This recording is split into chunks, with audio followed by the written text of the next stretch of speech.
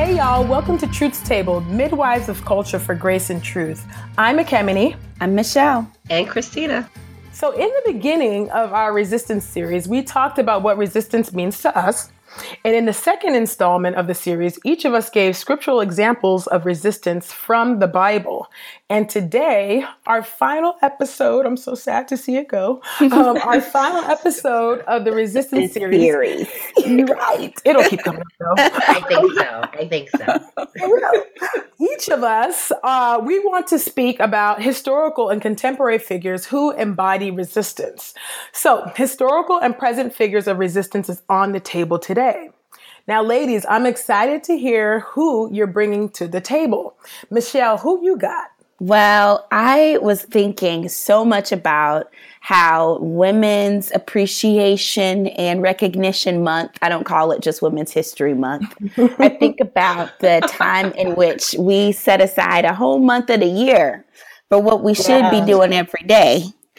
And how in the month of March in 1965, on the 7th of March, in fact, Amelia Boynton was part of not just the organizing group, but the front lines of the march in Selma that ended up being labeled Bloody Sunday. And it really was the image of Mrs. Amelia Boynton being just completely unconscious because a police officer knocked her at the base of the neck with a billy club. A trooper, I think, actually, it was, who struck her first on the shoulder, then struck her then at the base of the neck. And I read about Mrs. Boynton years ago, and then again after Selma came out, her story, they dig into it a little bit in the film, and I was really glad to see that plot line fleshed out. But according to her interviews, she gave a trooper a dirty look because he was smacking her in her shoulder to try to get her to move along. So she glared at him. And after that, he knocked her out. And when I read that, y'all, just what is it about how we look and our faces, what people read, did her presence and her confrontation, her boldness to confront someone. How dare this petty little Negro have the audacity to give a trooper a dirty look after he hit her on the shoulder with a billy club? She gonna give him a dirty look, and that's what got her knocked out. What is it about us? I thought about Emmett, right? I thought about Tamir. I thought about all the different looks and little actions. And it's amazing to me that, one, that's what got her knocked out. And two, she was not showing up as a person who was not trained or ready for what was to come. And she knew in her heart still that her face had to bear the expressions of resistance. Amelia was one of the main coordinators for that march, but she also housed a ton of different students who were being trained in SNCC, the Student Nonviolent Coordinating Committee. She and her husband, Samuel, I think his name was, they were housing students, training them, encouraging them to stay in the fight, keep going. And she knew the risks. I think she had actually been hit before, and I know she had been jailed before. She was charged with criminal provocation, which hits me hard. And the life I live, what I do each day, there are all these made up phrases for police to detain me. There are all these random artificial reasons that have nothing to do with the actual law, but someone will make up a reason to hold me and they get away with it. Because I'm Black, because I'm a woman. And so you can charge someone with criminal provocation. That's another phrase that really sticks out to me from her story. And she was notorious for not backing down. I mean, that's the phrase that they used to use about her. She's notorious for being bold. I love that. I love that. So I love her. And I was just thinking about how it's great that we're launching in March, Bloody Sunday, March 7th. And Amelia he's always on my mind. I love that. Yeah. That's so good. It's as if, it's like the deputy expected her to the abuse with a smile. I mean, exactly. understand that. Yeah. That's, Yep. that's good. I'm so glad you brought Mother Boynton to the table for real, because Amen. she's not. She need to be here. People sleep on her. That's And right. I'm like, hello, like, Right. seriously, she was the bedrock. That's there. right. So I'm so glad that you brought her to the table. Thank you so much for sharing that. And so Christina, who you got, good? Well, we're going to go further back in history, just a little further back to the 1800s. And so I am a big fan and have been for a number of years of Maria Stuart, also referred to as Mariah Stewart. And there's a variety of things that I really dig about her legacy and her writing and her vocation. But a lot of it, well, one, she's a Black woman. Two, a devout believer, right? And that informed what it meant for her to be a Black woman. So her faith allowed her to rightly see what it meant to be for her as a woman in society and to be a Black woman in society. So that was the lens in which she understood herself.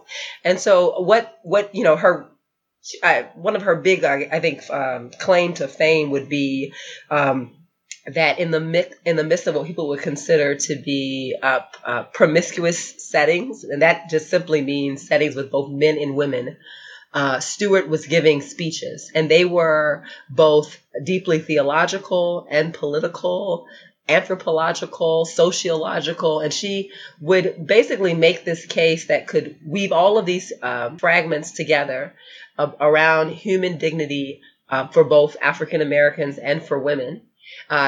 She herself was widowed very early, and her husband, who passed away, was older than she was and had some amount of money in order to basically to care for her, but she was swindled out of that. So many years of her life were spent trying to get money back from white businessmen who took advantage of that and took her resources. So she was left in many ways destitute when she wasn't supposed to be. So her husband had made means to provide for her, but she was not afforded those means. And so she also never had any children.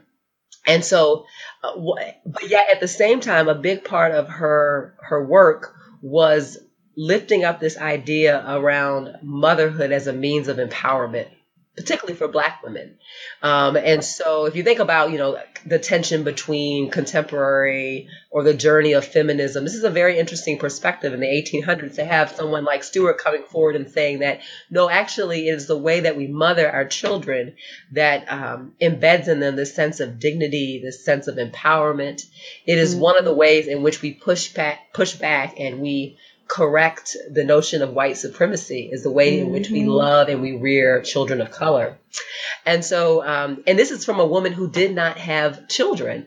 And so I find that to be one of those kind of a characterological quality that I really enjoy about Stuart, because I think sometimes you're not able to enter into conversations unless you check certain boxes. And she could still speak to the beauty of motherhood as someone who was widowed early and never had children. And so I think that's a beautiful value that she brings to the table. I also just really enjoy hearing her voice and how that voice later began to influence the voices of others, like that of Sojourner Truth or also of Frederick Douglass, right? And so this really bold intersection of those disciplines coming together. And like I said, so bold that she was able to speak in these spaces that other women, not only just Black women, but majority culture, white women, had been denied these spaces in mixed gender spaces to speak truth. And she was so provocative at times. The dialogue that she would have in group was also really compelling. And by in group, I mean the conversation that she would have about Black men's responsibility. So this is so think about how provocative that would be. So not only is she speaking against about white supremacy, right? And about, and looking at that from both a theological and sociological perspective, she's also looking at Black men and saying, let me tell you what I need from you all. Well, let me tell you what I need you all to bring to the table. And, Yeah. And so in that sense, she caught disagreement and frustration from certainly majority culture folks, but in group from African American men who also pushed back, thinking, should you have this space to say these things? Not to think, is it true what she's saying, but should you even be saying it? And so, which happens a lot, right? So anyway, I've made my case as to why I'm a fan. I love it. I've made my case. And so, Kevin, why don't you join us, and who would you like to bring to the table today? I'm really glad that you taught us about Mariah right. Because she was giving everybody the business. I love that. I'm like, motherhood as a means of empowerment. Can we please? Powerful. That needs to be recovered. No, for real. Come on. That's powerful. She did not have kids, and she was about that. That's amazing. There's so many implications for that. I mean, I don't even know where to start. So, thanks for sharing that I actually didn't know all of that about Mariah Stewart. So I'm really glad that you shared that. Well, I am excited to bring my person to the table. So we are moving forward in time, not to the present, but still in the past. In the late 60s and early 70s, I'm bringing Shirley Anita St. Hill Chisholm to the table. Wow. Shirley, I love her. Okay. I really do. She was the first African-American woman elected to the U.S. Congress, and she represented the New York's 12th congressional district. Now, in 1972, she became the first Black candidate for a major party's nomination. This would be the Democratic Party. And she ran for that party's nomination to become president of the United States of America. Now, I do want to say this because I feel bad that I'm even having to introduce her in this way because she said explicitly, and I do want to quote her here. She said, "When I die, I want to be remembered as a woman who lived in the 20th century, who dared to be a catalyst for change. I don't want to be remembered as the first Black woman who went to Congress, and I don't even want to be remembered as the first woman who happened to be Black that made a bid for the presidency. I want to be remembered as a woman who fought for change in the 20th century. That's what I want." Okay. And Shirley Chisholm died in January 2005. And so I want to honor her request, but because of the history in this country of erasing Black women and our accomplishments, I had to lead with that. So I do want to fill in a little bit more. Right? Yeah. Does that happen? I don't know. Let's see. I don't know. I'm not sure. And so I want to fill it out just a little bit more, right? So that's not all we know about her, but I think that's important. Anyways, I'm going to get to that. But so I want to lead with the fact that Shirley Chisholm, who you saw was who you got. Okay. Mm-hmm. Her campaign slogan for her congressional run was "Fighting Shirley, unbought and unbossed." She lived this motto, y'all. She embodied it. Love it. Till the day she died. She rebelled against the status quo, against the white establishment. She rebelled against the machine. That's what she called kind of like the political establishment when she was referring to it in her book, Unbought and Unbossed. And so when she first entered the Congress as a junior member, she was assigned to the Agricultural Committee, okay? She is representing the 12th District in New York, okay? Black and brown folks. And they put her on the Agricultural Committee. And Shirley was not happy about that. And so she called up John McCormack, who was the Speaker of the House at the time. And long story short, right, there was, a little back and forth, but she was actually reassigned to the Veterans Affairs Committee.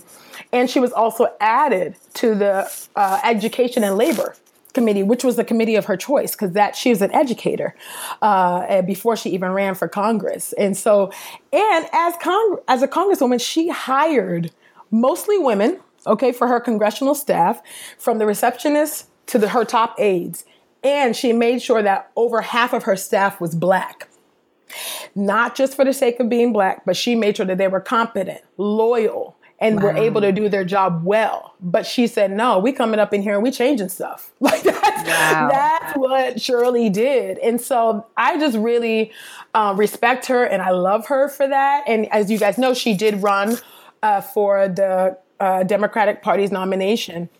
And much like Mariah Stewart, she ran into a lot of sexism, y'all, misogynoir within Congress and the Black Caucus, okay? Within the Black Caucus, they were reluctant to support her presidential bid. You know, she was not endorsed by the Black National Political Convention in 1972. And to add insult to injury, she had to contend with the racism in the women's movement, okay? So at the time, Congresswoman Bella Abzug and Gloria Steinem supported Shirley symbolically, right, with their lips. But when the rubber met the road, they could not stand with her, and they went with McGovern. And so they were in complete alignment with Shirley, but sadly, the only reason why they couldn't stand with her and throw their weight behind her was because she was a Black woman. Of course, they would never, ever say that explicitly, but that's what it really was. And so Chisholm was battling with Black men. She was battling with white women. I mean, she was battling with the sexism within Congress. I mean, she actually wanted to build a coalition, though, and represent white women, Black men, like everybody. You know, she really wanted to be the president for all people. That's right. But people they weren't having it. But she went in knowing that she wasn't going to win the presidency. She knew that. You know, she knew that she was going in with the express purpose of actually paving the way for the marginalized people. And so she worked for all people. Like, she knew that, you know, and I think that's just so gangster to me. I'm like, what? Like, she knew she was not going to win, but she was like, I know what I'm doing. Like, you know, and she just set her face like flint and she went after it. You know, she didn't win, but man, she really lived unbought and unbossed. And y'all know I live by that motto, okay? Unbought, unbossed, unbothered. Okay, that's my little addition. You know what I mean? I love Shirley, y'all. I really do. I love her. And I just wonder, you know, what would she think, you know, now? I wonder if she'd be a little disappointed that maybe we haven't had another, you know, Black woman put her hat in the ring for the presidency, but I think she'd be very happy to see what's happening now. So I don't know. I'm always curious about what she would think of the landscape now, you know? So that's who I got. I love it. Shirley taught us. She taught us, yo. She taught us. It's so true. She taught us before we even knew we needed teaching. Like, help us. So I'm grateful for her. I'm grateful for Mariah. I'm grateful for Mother Boynton. So who do y'all have, though, thinking about present figures and contemporary figures? Who comes to mind for you as an example of embodied resistance in our present day? Yeah, well, in my context, there are so many people I could name. Just even thinking of a woman who marched with Mother Boynton, right? Sister Antonia Ebo works for the Archdiocese, or retired from the Archdiocese of St. Louis, Missouri. So she is right up the street from my church in the old folks home, and I get to go see her sometimes. So she's a true blessing. You can really feel her spirit over the region where I work. And we, on the evening of November, I want to say 24th, in 2014, we actually marched right past her building. When we heard the news of that Darren Wilson was not going to be charged for murdering Michael Brown Jr.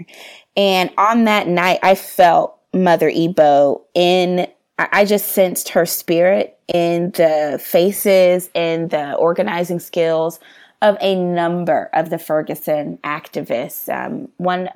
There were friends of mine down there like Christian Blackman, Kayla Reed, Brittany Packnett, Netta. I mean, there were so many women on the front lines of de-escalating, managing crisis, holding space, and showing forth in the most provocative but truthful. I mean, it was just all we shouted at the police was the truth. We live here. You have locked us in, and you've told us now to disperse.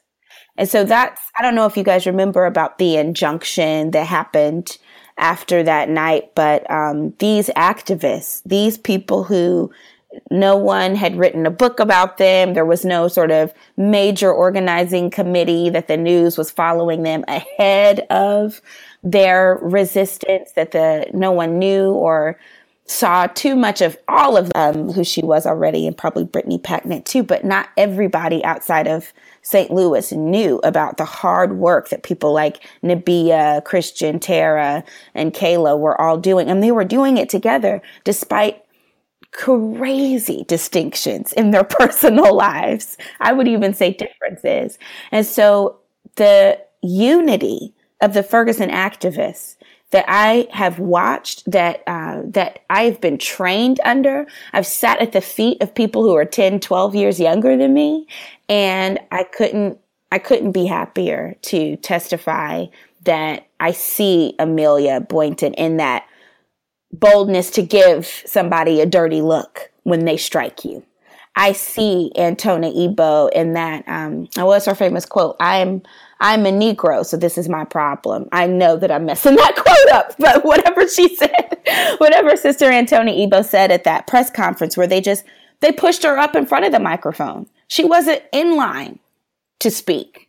They put her in front of that microphone in 1965. And Antona, who was literally watching over us on that night in November, she was there. And I have a deep appreciation for the activists who look at our goals, who look at our essentials, the commonality that binds us together. And that is what I feel welcomed into, despite the fact that some of the folks I named are not Christian, despite the fact that some of the folks I named certainly would not feel comfortable in reformed spaces. I know that they are my sisters and they're continuing to teach me. And I would encourage anybody to really dig deeper into the Ferguson activists. Twitter is crazy and it's nuts, but there's some real gems up in there. There's some good books being written by some incredible activists. So those are my inspirations from today.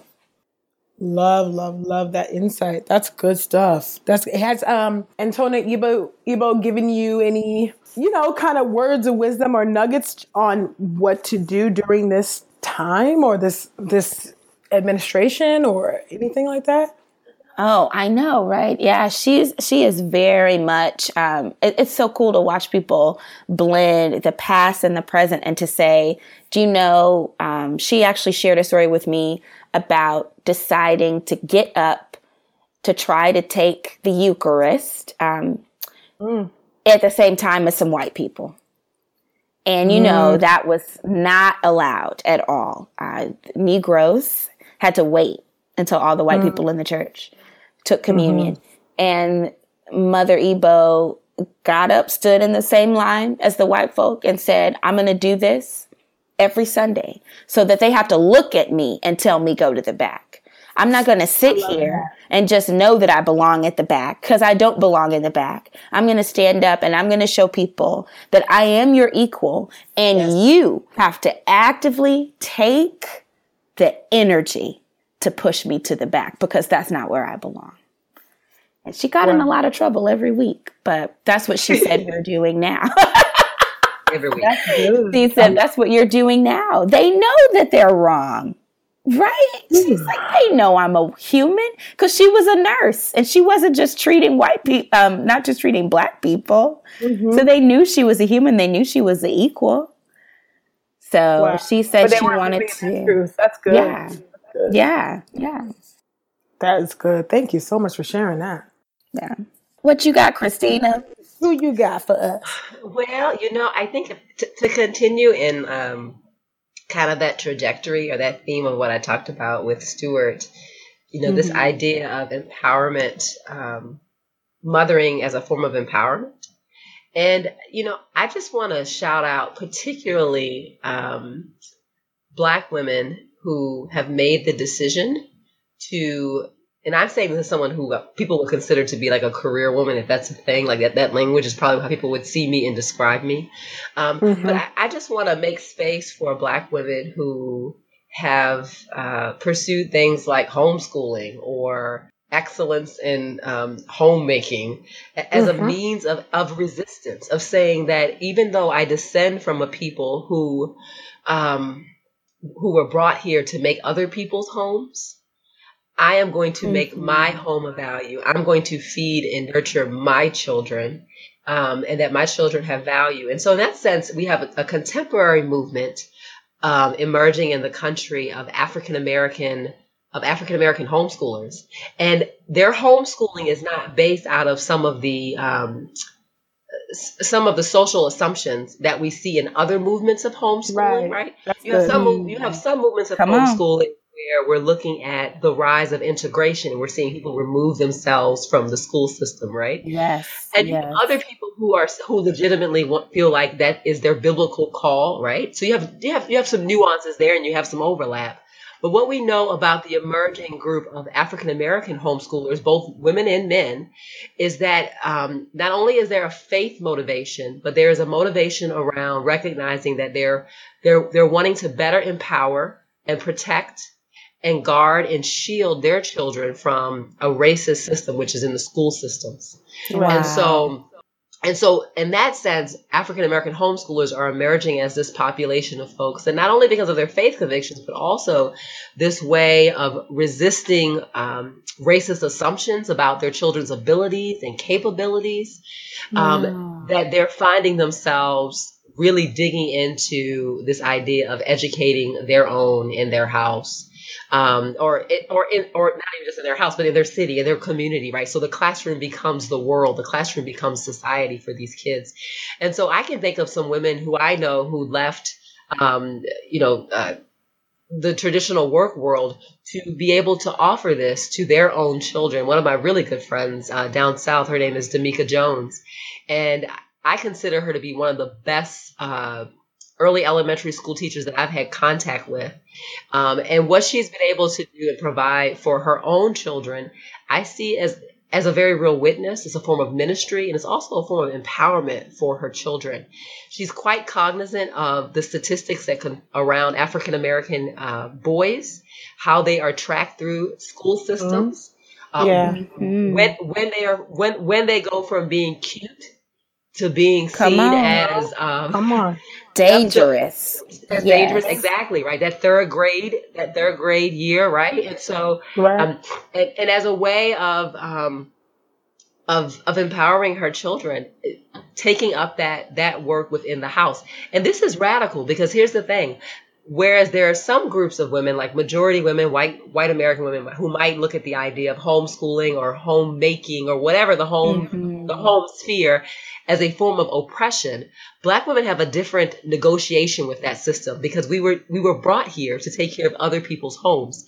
And so sometimes even that feminist conversation about the space of the home is it's more nuanced for Black women. And so I think that it's important for us to honor those spaces and organizations that are there to support and to empower these women. For example, like Mocha Moms, which is a national organization that is made up of African American women who primarily stay at home or who do not work in the traditional workforce, however you want to use that language. And these are women that are doing that because they see motherhood as a form of empowerment. And so versus motherhood as a form of restriction or burden or isolation.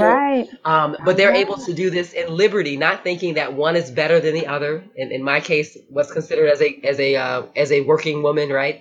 But as a form of empowering their children, right? And so anyway, I just want to take a moment to honor those women who I think continue in that trajectory, that legacy of Stewart. That's awesome. Yeah, that's a word, especially for me I am a public school parent, like for life. And I recognize the sacrifices. Like I am going to have to also join a homeschool group because I have 2 Black children in a racist system. And I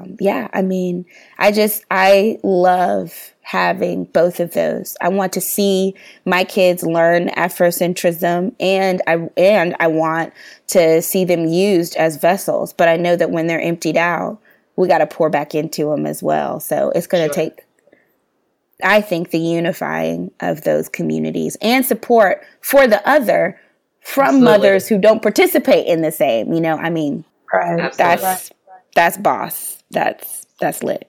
That's really good. I'm glad you brought that up, because I think a lot of people, first of all, are not even aware of the Black homeschool movement, number one. And number two, I don't think that they often understand that the reasons why Black women and men are choosing to have their children homeschooled, really in response to the racist curriculum that centers whiteness over against Blackness, and or not even just Blackness, just anything that is not white, right? So our children don't get to learn about their own history and the history of others who were here before everybody else. Sure. You know, so I'm really glad that you brought that to the table, for real. Yeah. What you got for us, Ekemini? I have Tashara Jones, and no, Michelle yes! did not. Tashara Jones, I am excited to bring her to the table. I love her. She became the treasurer of St. Louis back in 2013, and she is the first woman to hold the office in the history of St. Louis. And she's currently running for mayor of the city of St. Louis. So I'm excited to bring her to the table. I learned about her when I read a forthright, very direct letter she wrote to the Post editorial board in St. Louis, okay, on February 6, 2017, I think is when it was written. And so in the letter, she is writing to Todd Roberson, who is the editorial page editor at the Post. She's declining an interview due to what she describes as thinly veiled racism and preference for the status quo. You know, so she had me at that quote. I was like, whoa. Like, what is she about? And so to me, Tashara embodies what it means to resist in our present political climate. Her resistance, it shines brightly here when she discusses like the paradigm that she's going to employ when it comes to her policies as mayor of St. Louis. And this is what she says. She said, "I will look at every issue through a racial equity lens. I will ask if every question we make helps those who have been disenfranchised, redlined, and flat out ignored for way too long." And so to me, like Chisholm, Tashara understands that she works for the people, and she is prioritizing the needs of those who have suffered in St. Louis due to the machine, as Chisholm would call it, that upholds the status quo and benefits the few over against those who are trapped in cycles of intractable poverty. And so that, to me, I just feel like that's something that's really rare to see in politicians these days. They often get it twisted and forget that we elected them and that they're actually supposed to be working on our behalf. And so to me, I was like, wow, that's amazing. And then she just talked about, you know, wanting to put resources into mental health services, substance abuse centers, reentry programs, you know, like actually treating people as human beings, you know, and rehabilitating them. She wants to give them job training so that they can contribute, you know, to the city, to the state, you know, and people want to do this. You know, and so so for me, that to me was like, dang, like I think Chisholm would love Tashara, you know, and so to me, this is just like a perfect like union here. And so toward the end of the letter, I just have to bring this in because she just gave a read like only a Black woman could do. Yes. And so this is what she said. So I get the sense that the editor who wrote this, you know, post about, you know, Ferguson and St. Louis and whatnot is a newcomer coming from Texas, right?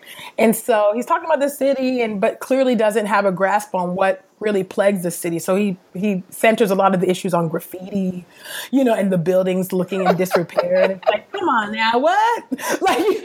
And so just not really identifying the systemic racism that really is what keeps, the city and the people bound. So this is what she says to them. I just have to read this because it's just amazing to me. So she says to him, we woke up. No, I'm sorry. No, she said, I think you were in Texas during Ferguson. If so, you may have missed what happened here. We woke up. Black people woke up. Allies stood up. Young people spoke up. Our best minds listened and produced a pair of remarkable documents, the Forward Through Ferguson Report and For the Sake of All Report, which I know you know about this, Michelle, that are blueprints for the next 4 years of a mayor. I understand that the Post-Dispatch is hurting right now. I hear that soon you will have to lay off more employees. With readership down to below 100,000, it makes sense why you will resort to a more inflammatory news reporting style to boost readership. I think there might be enough city voters who are with me and are ready to vote for that change in March and April. After we do that, you and your dog will be safer, and maybe you'll consider hiring an African-American editorial writer. I was like, that was some hot tea. So I was like, I just had to read that, y'all. I'm sorry. Because she is the truth. She seems to really be the real deal, very authentic. And so I just had to bring that in. And so it was just kind of crazy how I just stumbled upon, that letter and came across her just this last month. So she's my example of resistance. And I know you know much more about her, Michelle, but yeah, I just thought that was powerful. And it's important to actually appreciate people that aren't in our same cities, that don't live around the corner from us, people that we wouldn't know. I mean, LeVar Burton tweeted about Tashara. I was like, what? I was so happy to see that. Hey, the I also think about, that's right. Read that rainbow, man. Hello. There's so much. But aren't Black women always, isn't it us or our fellow sisters and mothers of color, women of color are always the ones to have to stand up and say, I don't think you're reading below the surface here. In fact, I think that Black women are the ones who are actually showing people the real surface, because the natural sort of habit of people in the United States is to cover the truth thinly, like Jones laid out, right? She's just reading what's directly under that sheer piece of mess that half of the Post-Dispatch editorial board is constantly covering up. That's what Mariah did. That's what your friends are doing, Christina. That's what Shirley did. Shirley was like, I ain't gonna be the president. Right.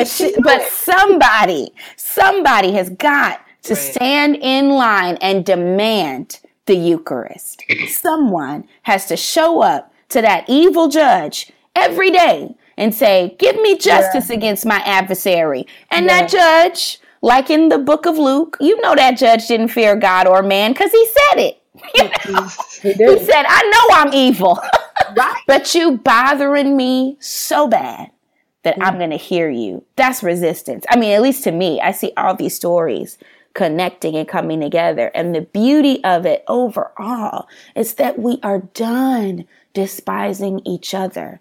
That is the artificial, I would say, insemination. I'm sorry. That's what the culture of this country has been trying to force us to birth. They've been trying to make us birth self-despising and hatred for each other. But women of color are coming out and saying, no, we done. We got each other's back. And that's what I appreciate about your testimony, Kimini, saying, I don't even have to testify about somebody in my own town. This is a woman of color. This is my sister. And that's resistance. That's resistance to me. That's it. Exactly. Solidarity in that regard. And I just think I think what I love so much about Tashara and Shirley is that they are actually trying to resist within the system. So resistance doesn't just have to be outside of the system. It can be within, and calling them to account, which I think is really powerful, because I think sometimes when people hear it, they're like, resistance, what are you trying to do? Start a coup? Like, you know, and it's like, not necessarily. But it's like these women are working, we're working in the case of Shirley and in the case of Tashara now in the present, working within the system to right wrongs and bring justice to be a reality for the people that they're serving. So I think that's awesome. Mm-hmm. Yeah, I mean, I think all of these are examples of kind of like womanist vantage point theory. And so this idea that where you are, like where you're stationed socially, gives you insight into what is around you, ahead of you. And so you can see things in a system that people who are in different places just simply can't see. So Stewart or Chisholm or anybody else's kind of the wisdom that they have is a product of where they live within that system. So when we think about, Black women kind of pushing back and kind of being able to speak into injustice in a way that's very distinct to that group, a lot of that is birthed from where they are within the system, right? And so they are able to see who's ahead. You know, I do this activity with folks around, unpacking the backpack of privilege, the white privilege, right? And usually when people do that activity, you take a step forward based on what privileges you have, and the ones that you've been denied, you stay in place. So what ends up happening, you see this physical representation of stratification. But what you'll find is that the people who are at the back who kind of have to stay put because they don't have the same privileges, they can see just how far everyone else is ahead. They can see the way that others have walked. They can see what others are doing. They can see what's ahead, right? They have a different lens. And so when we talk about Black women in the podcast, it's not because I don't think any of us would say that we think Black women have something divine and unique in their humanity that others don't have, but they have, through God's providence, a particular vantage point, which has nurtured a social wisdom, which is why it's important that we hear everybody's voice, that we hear the voices of women, that we hear the voices of Black women, that we hear, because those vantage points really, really matter. And so that's why you have a Chisholm who says, I don't care if I win or not. I know I'm probably not going to win, but I'm going to bring my vantage point because I can see something that you cannot see. Right. Mm-hmm. Right. Oh, I love that. Y'all, I'm really sad that this concludes our series. I really been enjoying it. But you know what? This theme will continue to come up, and we will continue to lift up, women, that are embodying, this resistance who are doing it well. And so I just thank you so much for all of your examples and just giving us more insight, into historical figures and present figures that maybe we hadn't even thought about. It's important to talk about the ways that women, ordinary women, are doing extraordinary things, like homeschooling their children, and showing them that they're in the image of God. Like Mother Boynton cutting her eye at a deputy who's beating her on the shoulder. Like, that is just a normal response. Like, and just, so I'm really, I love the way that this is filling out what resistance looks like. So although this concludes our series, let's keep the conversation going on social media. So please tweet us your thoughts on resistance using the Truths Table hashtag with historical and present examples, or just comment on, even our earlier series about what resistance means to you, or even some scriptural examples. We love to hear from you, from all of you, our listeners. So let's keep the conversation going. Don't forget to follow us on Twitter and Instagram at Truths Table. And you can also email us. Email us nice emails, okay? At asktruthstable at gmail.com. Okay, because we all know about the not so nice emails. That's a whole other series, girl. That's a whole other series. Okay. We actually will do something about that. Maintain your witness when you email. That's right. That's right. Jesus reads your email, okay? Let him read your email before he read them receipts. Come on. Exactly. So yes, please email us. Pray before you email us, okay? So yes, please pray for your emails. Email us at asktruthstable@gmail.com. Don't forget to rate and review the show on iTunes and subscribe on the Satchel Podcast Player. Truth's Table is a collaborative effort between the Reformed African American Network and Podastery Studios. You can learn more about the Reformed African American Network by visiting randnetwork.org. Our producer for the show is Bo York. Thank you so much for taking a seat at the table with us this week.